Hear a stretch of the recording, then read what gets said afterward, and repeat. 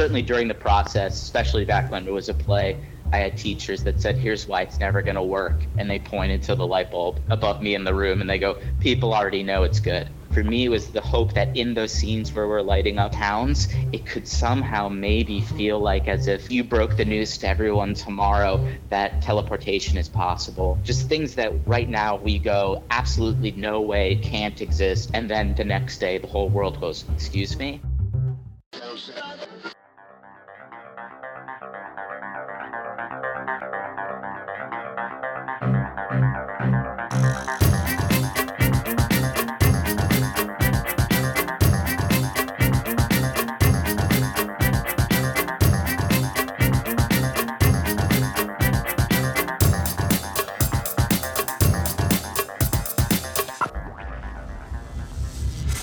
This is Energy Cast, and I'm Jay Dowenhauer. Today we are talking about The Current War, a new film about the ultimate format war, AC or DC. And while the story is rife with drama, an even bigger drama was playing out during the making of this movie. This War of the Currents was a civil war during America's peaceful Gilded Age, and the battlefields were cities and towns across the country. 130 years later, we still use the dominant choice from this conflict. The story pits two titans of industry, Thomas Edison and George Westinghouse. In the film, they are played by Benedict Cumberbatch and Michael Shannon. There's a contest between you. This is a battle for the brightest minds of America. The man that controls that current controls the future. And add in Nicholas Hoult as Nikola Tesla and Tom Holland as Edison's assistant, and you have a star-studded prestige picture that's just in time for award season, 2017. What you probably don't know about this movie is that this film was initially set up as a holiday release by the Weinstein Company. Yeah, that Weinstein. It began Thursday with a scathing New York Times report. Stories of women. After that infamous story broke that fall, the film was essentially put on ice. Thankfully, Martin Scorsese, a producer on the film, was able to get control, reshoot, and finally release the picture 2 years later. My guest was close to the center of that turmoil, and you won't want to miss his take on what it was like having his hopes smashed at the time because of personalities outside the creative team behind the picture. But first, let's set up the story of the movie a bit. It starts out in the 1880s. The two currents at the center of this war are alternating and direct current. Thomas Edison, coming off the invention of the light bulb, was a strong direct current supporter. It was low voltage and required power stations close to the customers, which of course Edison provided. Enter alternating current. This was championed by George Westinghouse. By transmitting over longer distances at higher voltages, you could then step down AC voltage closer to the sources that used it. The format was clearly superior, so Edison's only hope was to allege that AC was deadly. There's a subplot in the movie involving the first electric chair. At first, all electricity was used for lighting, but customers were eager to use it to power heavy machinery and appliances. Nikola Tesla's invention of the polyphase AC induction motor finally solved that challenge, and the rest is history.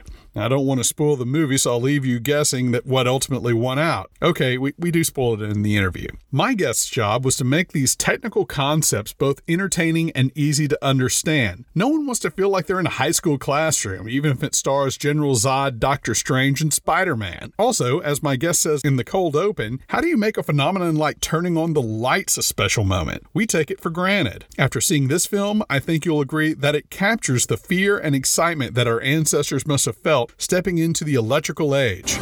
Plus, it also stars Beast from X-Men.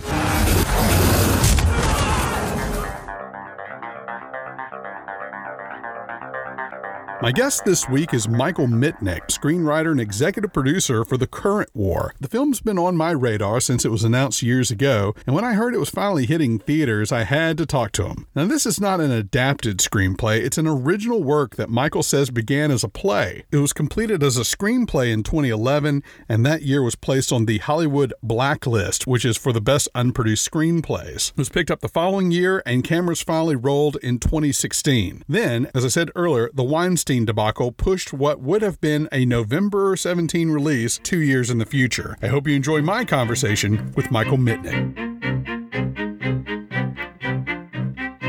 We're here with Michael Mitnick, writer and executive producer of The Current War, currently out in theaters. Michael, you're a Pittsburgh guy. We talked about this. Westinghouse was from Pittsburgh. His name is over a lot of buildings still in that town. So you had to have been exposed to that history when you were pretty young, right? Oh, absolutely. Yeah. When Westinghouse moved to Pittsburgh as a very young man and he was completely out of money, he put his fortune on air brakes. There's a famous story of the backers wouldn't believe him, and he said, let's go for a ride.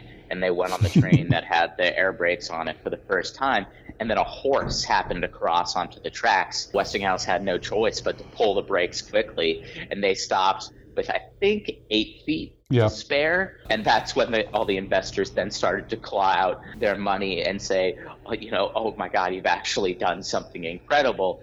And he went from essentially a pauper to a king overnight. But more to your question about Westinghouse in Pittsburgh, I grew up in Pittsburgh in the 80s and 90s.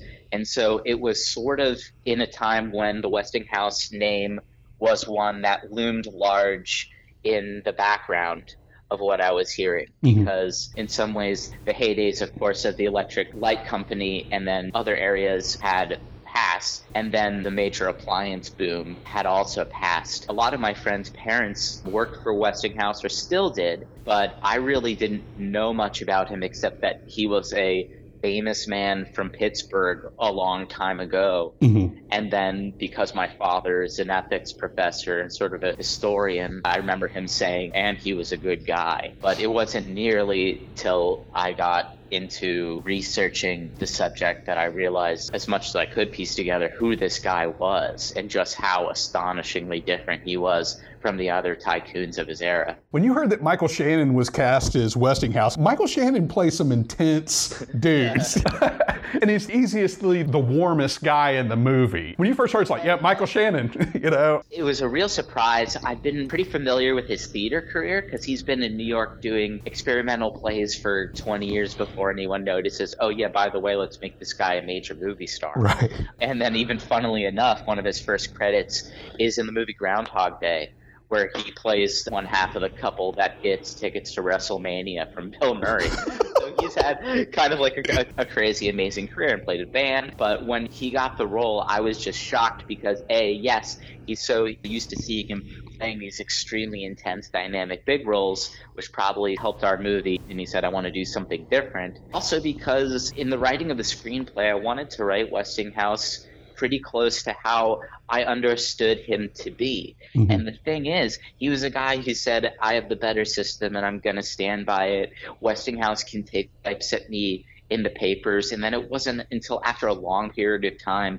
that Westinghouse put a response in the paper to the Edison Electric Light Company that was even just trying to correct the issue. Yeah. And then later, Westinghouse's major transgression, if you even call it that in the film, is that he has letters stolen. And that's something that is sort of lore. It's not something that's been proven to Westinghouse, but it's kind of like, who else really would have done that? Yeah. Yeah, I was shocked because I was like, wow, Michael Shannon is going to play a role where he just kind of sticks by his point the whole time. It doesn't even feel hugely dramatic. And because I think we got someone as talented as Michael Shannon, and Alfonso's such an incredible director, that you get the camera that close to his face and it feels like he's going through a full range of experiences the same way Edison is, except that Edison is bloviating. Yeah, and so Edison, Benedict Cumberbatch. Okay, tell me, you were on set. Do they call him Benedict? That seems, yes. They call him Ben. They don't call him Ben. They call him Benedict. The entire. A couple people would call him Ben, but I don't remember it happening in front of him. So I don't know if they were people that knew him so well as to refer to it as that, or just wanted to pretend that they were. No, I was fortunate enough to be on set, and yeah, he was Benedict, and actually everyone on set was just so cool and nice. And there was something about this idea of making a film about two different electricities that everyone is like, we're not here for the money. Yeah, right. We're here to tell it. Yeah, right. Although I don't know what they got paid, but still, it's kind of like parts of them are just big nerds, or they were into the ideas behind it. I remember one of the first days of shooting, to thank Benedict for saying yes to the film, I gave him a signed Edison photo. And I remember I mean, he's a good actor, so maybe he was having his way a little bit. But I remember him just holding it for a long time and staring at it and saying, "This isn't real.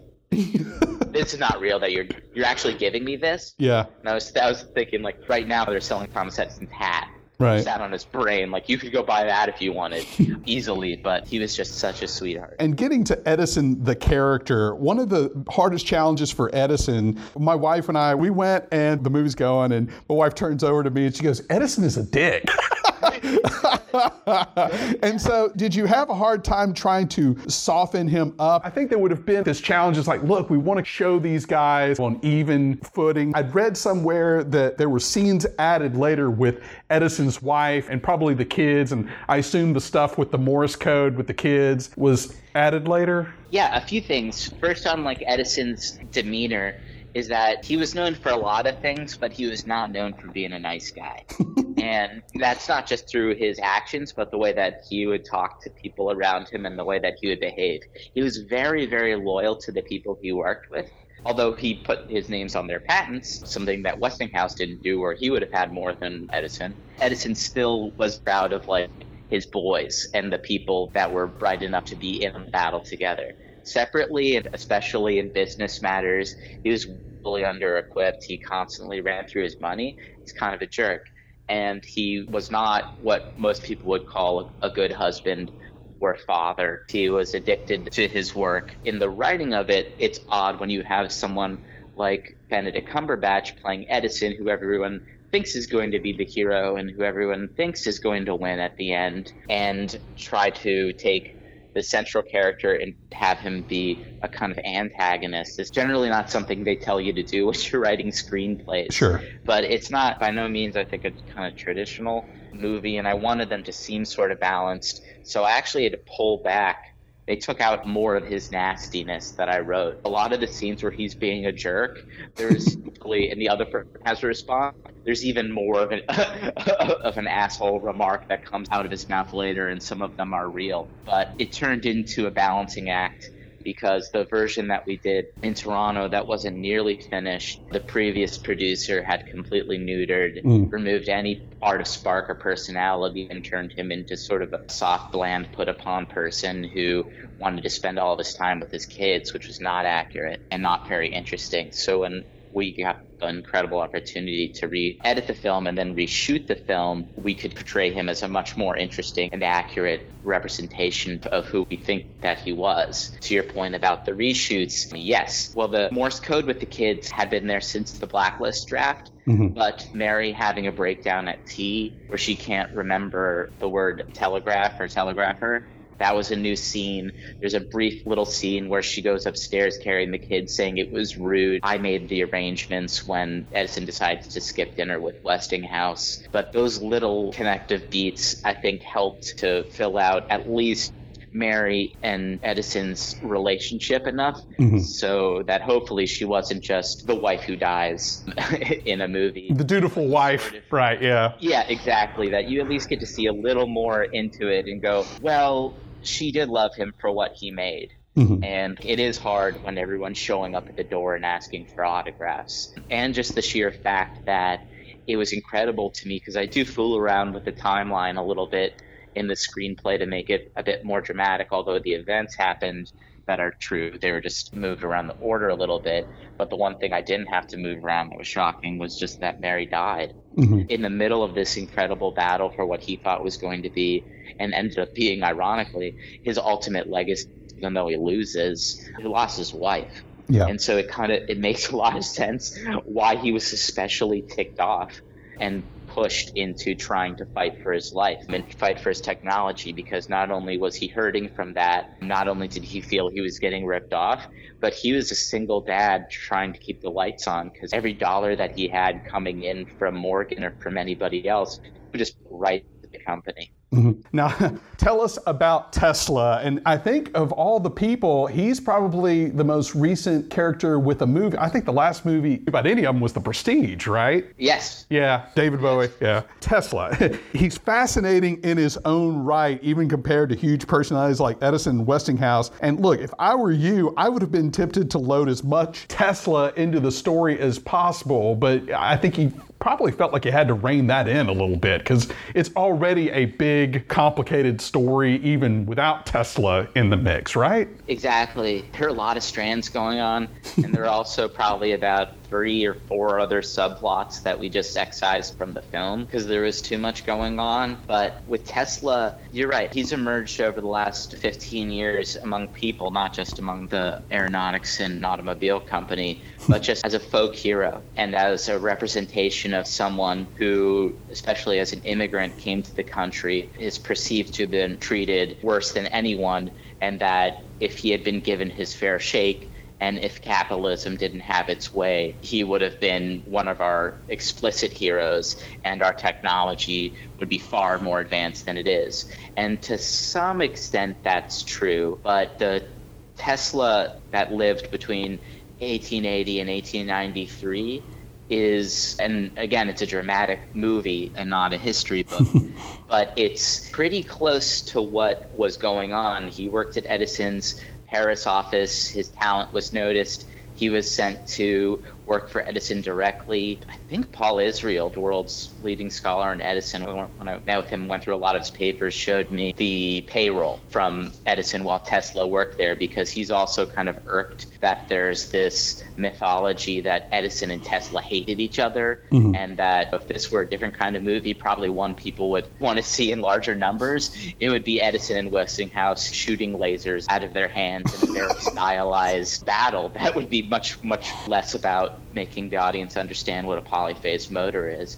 But I wanted to try to represent it accurately. Even in Tesla's autobiography, he has no real beef about Edison. He mentions one thing very briefly that's somewhat negative, and then he also just says Edison would have done better if he used math instead of just guess, test, and revise. The 5 impossible things, which I include in the film, is, to my knowledge, completely mythological, but it's just so much part of the story that he kind of says it, and then Edison says it was a joke and you move past it. But the Westinghouse that I think people really lock onto as the guy who got screwed and did get screwed, and whose potential was wasted, and who was humiliated, and who was not respected for everything that he was capable of doing, which was much later, was in the 30s and had to do with a dispute with Marconi, and it was going from radio then to wireless transmissions of energy, which he just couldn't quite pull off within his age. But I will end this with one brief anecdote that I remember at the very beginning of writing the screenplay. I had a meeting with somebody, but after I finished talking about, hey, I got this movie about alternating currents and direct currents and so, the person said, that's interesting. I don't think that's really something we can do, but you want to see something neat? And then he pulled off the shelf a biopic that Robert Zemeckis had written and intended to direct that was just called Tesla. Oh, seriously? From the late 1980s. And my favorite film is Back to the Future, which is right in that pocket. So I was so tempted to be like, please see that. And once all the dust has settled, I am going to try to hunt down that screenplay. Well, I think everyone wants to see that now. Yeah, absolutely. Yeah. He's someone who's just so interesting on his own that he's deserving of his own film or his own limited series or something. But for the War of the Currents, he just had to fit in where he fit in reality, because all the other stuff would have just taken over. Yeah, he has to be supporting in this. Doing laps in swimming pools and multiples of 3. I mean, there's much more Tesla even that we wrote that we couldn't shoot. Well, talking about his mannerisms, the way Nicholas Hoult, okay, by the way, your leads are Doctor Strange, right? Zod, Beast, Spider-Man, Tom from Secession, J.P. Morgan's now a household name. Yeah, Tom McFadden. So because like only one of them, I think, was before we started shooting a Marvel character, superhero or somebody in that realm. Yeah, it was kind of funny that like on the other end of it, we're all thinking, well, maybe this can have a life in China because people show up to see the Marvel people. Yeah, that's the way they should be marketed. It's like Beast, Doctor Strange. I think that's what they were doing abroad. It was just like, look at these people's faces, don't look at what's in the movie. That's right. Nicholas Hoult plays Tesla. The way I would describe it as quirky but present. Now, what I've read of him, it seemed he was completely absent-minded, aloof, flaky. Did you get that impression when reading of him? Definitely much more on the spectrum. Yeah, I think that he certainly wasn't a people person. No. He demonstrated, unfortunately, that he really had no business sense or anyone looking after him. If he had the kind of backing that Westinghouse could personally provide or JP Morgan could provide, Tesla probably would have developed a full AC system first. But he didn't. And he was kind of a lost person earlier in his life because he was so far ahead of everyone that he didn't have that many friends. He did like playing pool, but he's a germaphobe. He had issues that are normally people associate with OCD. He wasn't someone like Edison, who, when the reporters showed up, would make sure that his hair looked terrible and that he smelled like crap, so that way they would continue to write the story about this genius who came out of Ohio and suddenly could just create miracles. When did the Tesla joke come about? His backer says something like, no company will ever have the name Tesla, right? That was during reshoots. Yeah, that's great. There's a review on RogerEbert.com, and I don't know why I keep going back to that website because Roger is sorely missed, but they say the movie is explaining the birth of the electrical age in overly simple terms. Now, okay, I assume this reviewer moonlights as an electrical engineer because, look, these concepts are hard to understand no matter who you are. I work in transmission for a major utility, and I sometimes don't understand it. So things like three-phase alternating current. I find myself doing a lot of this on this podcast. I talk to a lot of very smart people. The stuff is very technical. I want my Aunt Kip to understand this stuff. So was it fun for you to try to make something like this accessible to a movie-going audience? It was a real challenge. Yeah. Because the film is PG-13. I have to make sure that a 13-year-old kid who's never had physics to an older person who similarly is not aware of it understands it, because it was, from the get-go, it was important to me that I wanted the audience to understand what was going on scientifically, what system Edison put in place, how it worked, why it was not as good as Westinghouse and then Westinghouse and Tesla's, namely that it was expensive and didn't work very well, and then also what Westinghouse did to improve it, that it could span distance and it used fewer resources. And then once Tesla came along, he found a way to do something no one else could, which was to take alternating current, which could be used for light, and find a way to make it move a motor and apply to industry. Those are the benchmarks that we're tracking over the course of the film. And I'm used to seeing, although I wouldn't call Current War necessarily a biopic, because you really only get a little bit of a sliver of everybody's life within those 13 years. But in other biopics, generally about geniuses and about math, they show a blackboard full of formulas, and then you just hear people go like, the guy's a genius, but no one understands it. And then you understand that the person is under pressure, or they're going crazy, or they're being misunderstood, and you just go, well, that genius needs to be able to fully function and spread his or her wings. And maybe it still could have worked with a kind of MacGuffin central element, but I thought if an audience can really track what's happening here scientifically, they're going to understand the story just that much more. It became a real balancing act, and I probably did 30 different versions of how to explain it with as few words as possible, how to explain it purely metaphorically, how to do it. And then at the end of the day, that kind of thing just turns into one person having to explain to another person what it is. And then you either watch the film and you go, oh, I'm learning too, and so I don't mind it. Yeah. Or if for some reason you go, uh-oh, it's a teaching moment in a film, I'm going to circle this and say there's a problem with it. When I see other films, I saw one recently that I won't say because it would spoil the film,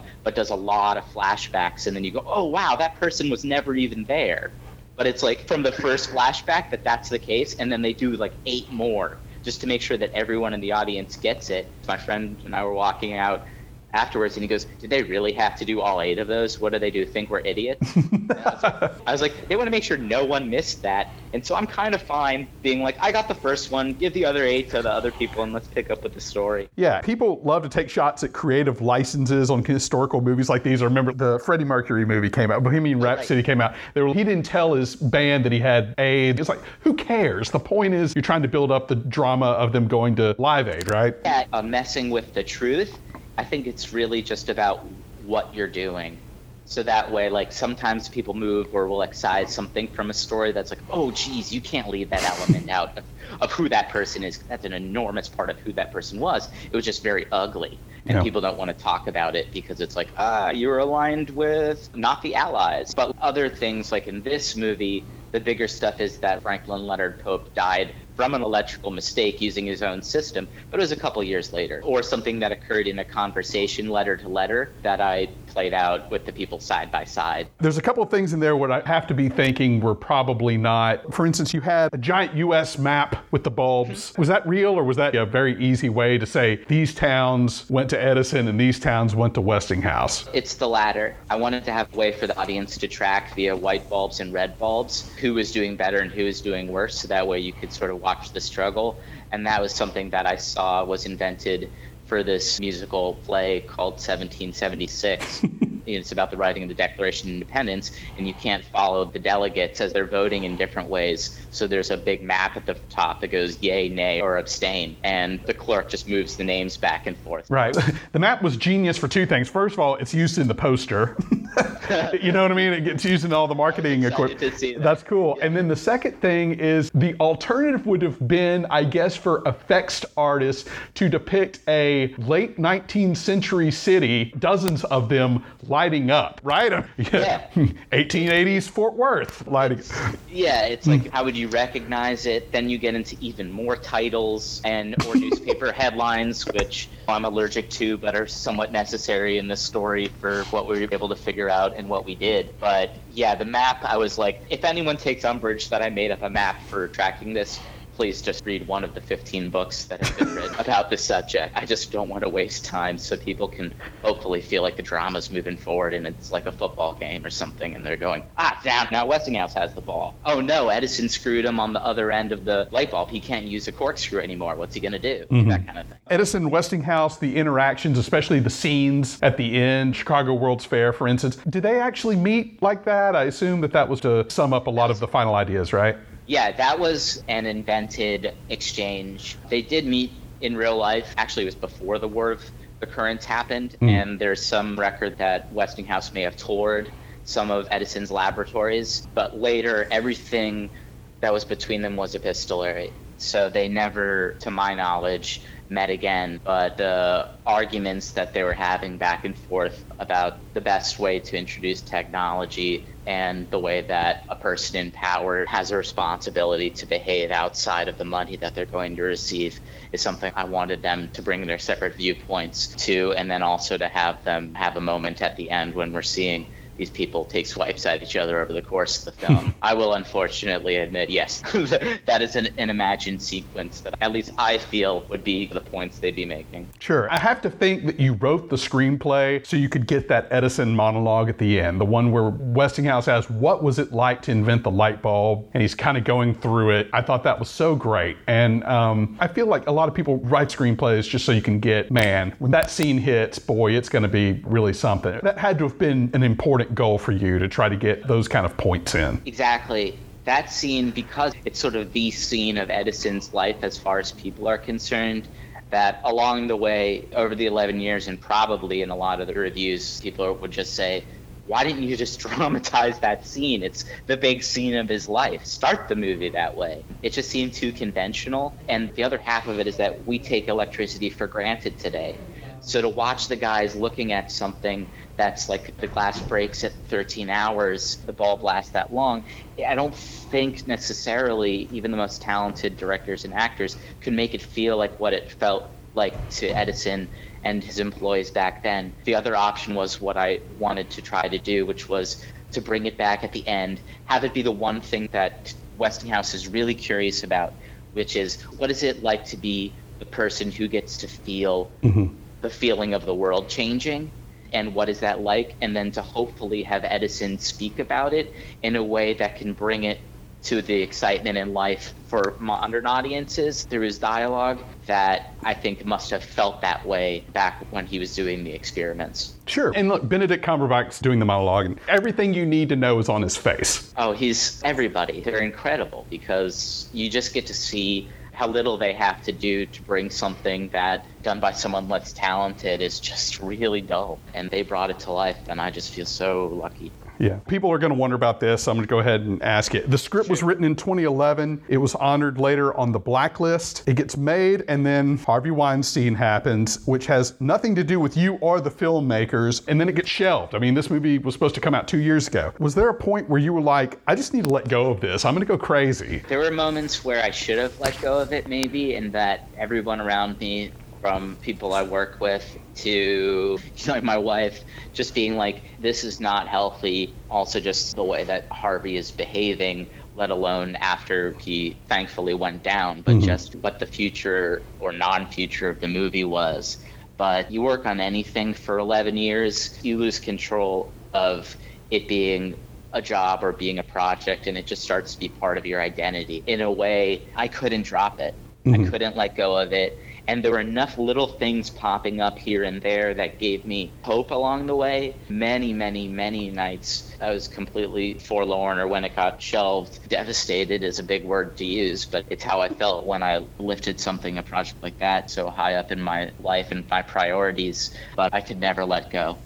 During that time, the October of 2017, when all that was going down, did you have to be told we're basically shelving the movie, or could you tell the writing was on the wall? What happened first? The experience for me and Alfonso, not to speak for him, but he's already said this in interviews, so I feel like it's okay, is that while we were editing, we get the sense that something bad was happening, and something unusually bad was happening at the Weinstein Company, although we didn't know what it was, but it's just notes started to come in that had no relation to reality, that usually you can say, okay, I understand what the objective is here, but why is someone obsessing about a minor word in the sentence that has no significance either way? So says 9 other people. It explained a lot afterwards. Sure. But no, it wasn't until I got a call from a close friend giving me a 3-day heads up that the New Yorker story was coming out, that at that moment on the phone, I knew like, oh, movie's done. There's going to be no release. There's going to be no push. It's going to go on the shelf. And then it just became, I wonder if it can even come out, because people will associate it with this other man, even though he had nothing to do with the content, the people, other than initially raising money. Martin Scorsese came in, right? Unbelievable. Yeah. Unbelievable what Marty did. I had heard a whisper on the set that Marty had a clause in the contract for Final Cut, but that's so unheard of that I thought it was a joke. And then earlier this year, when I heard that he was exercising that clause, I was just elated, because at the end of the day, it's just a movie. But the fact that we got a chance to make the kind of movie we wanted because of that little thing in the contract, let alone from Martin Scorsese, I was just like, this doesn't happen. And boy, is this great, because I personally love this film, and all I want are for people to see it, really. Yeah, that's all you want at the end of the day. So there's 2 or 3 pretty great scenes where folks are seeing their cities lit up for the first time. Wall Street, Chicago, the bulbs around Edison at the very beginning. We, especially as Americans, take that for granted. We build a new nuclear plant and your lights are still on, no difference. What would you like the audience to be thinking, feeling during those scenes? Because again, this is something we all take for granted. Those are very special scenes, I think, really kind of drive home how important all of that was. Sure. Right? Yeah, it's a testament to Alfonso and Chung Hoon, the cinematographer, and of course everyone who works at VFX, of turning a moment that is not unusual to see a building turn on with lights and making it feel special. And one of the reasons that I think I was so attracted to this story, like a lot of people have been, I think, in the past, is this was a time at the end of magic. The advent of electricity is you had stuff in your house you could fix yourself before, and then after this, everything changed. And the fact that out of Edison, and I'm very well aware that he also borrowed stuff from other people. Stole stuff is a fine word to even say. But out of him came recorded sound, light, and motion pictures in America, that you're just like, this is insane. All 3 of these things that people had only heard their voices in an echo, the same guy made. For me, it was the hope that in those scenes where we're lighting up towns, it could somehow maybe feel like as if you broke the news to everyone tomorrow that teleportation is possible. Sure. Time travel is possible, or levitation is possible, or immortality is possible. Just things that right now we go, absolutely no way, can't exist. Physically impossible, and then the next day the whole world goes, excuse me? And so that was my hope.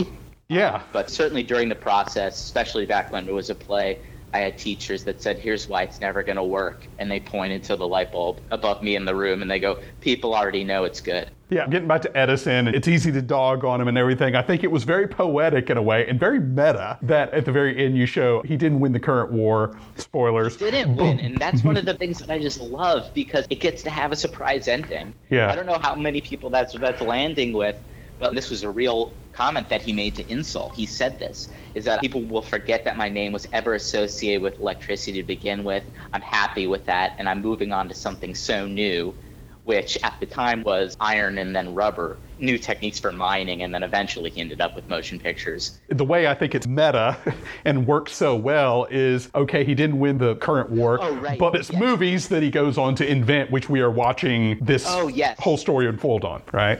Yes, exactly. It was great that it's a surprise ending, that Edison loses because we all associate him with the light bulb and electricity still, which was maybe his ultimate goal. But it was something that hopefully acts as a nice shock, definitely no pun intended, to anyone in the audience. A really fun movie like Titanic, you at least kind of know what's going to happen at the end, or you know that people are going to reach the moon. But if you get to the end of a major historical event and then you say Thomas Edison lost and we don't use his electricity, I was like, oh, that's great. It has a surprise ending.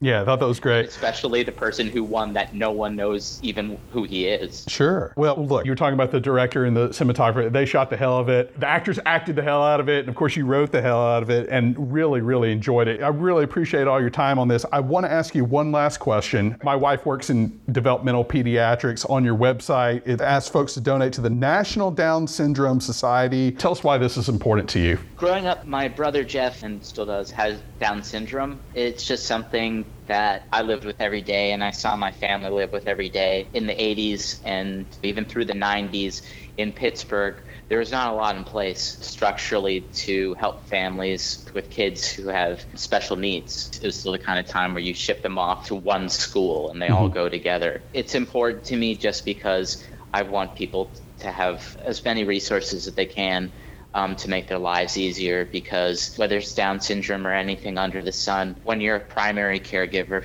for someone else in addition to the rest of your life, it's life-changing and it's a lot of work. Well, we certainly will link that as well, and appreciate you talking about that. I don't think that gets talked about enough. Michael Mitnick, The Current War, go out and see it. Thank you so much for your time. Thank you, Jay, and thanks for having me on the show. That was Michael Mitnick, screenwriter and executive producer of The Current War. A little more on him. He has written several plays. His first, while at Yale School of Drama, featured future Oscar winner Lupita Nyong'o. He was executive story editor on the HBO series Vinyl and is currently developing a biopic of another great American, composer Leonard Bernstein. I want to thank Michael for his time and sharing his stories, as well as Ilana Wallen at Grandview in LA for setting this up. You can find plenty of pictures on energy-cast.com, as well as on Instagram at Host Energy. All guests are sent the raw and completed audio the week of release. So far, no complaints. Be sure to leave us a positive review on iTunes. That gets the word out. Music was produced by Sean Stroop at Stroop Loops. That wraps up episode 70. Be sure to join us next week when we discuss the long green history of renewable retail energy with the oldest provider in the country. Until then, I'm Jay Dowenhauer. We'll see you next time.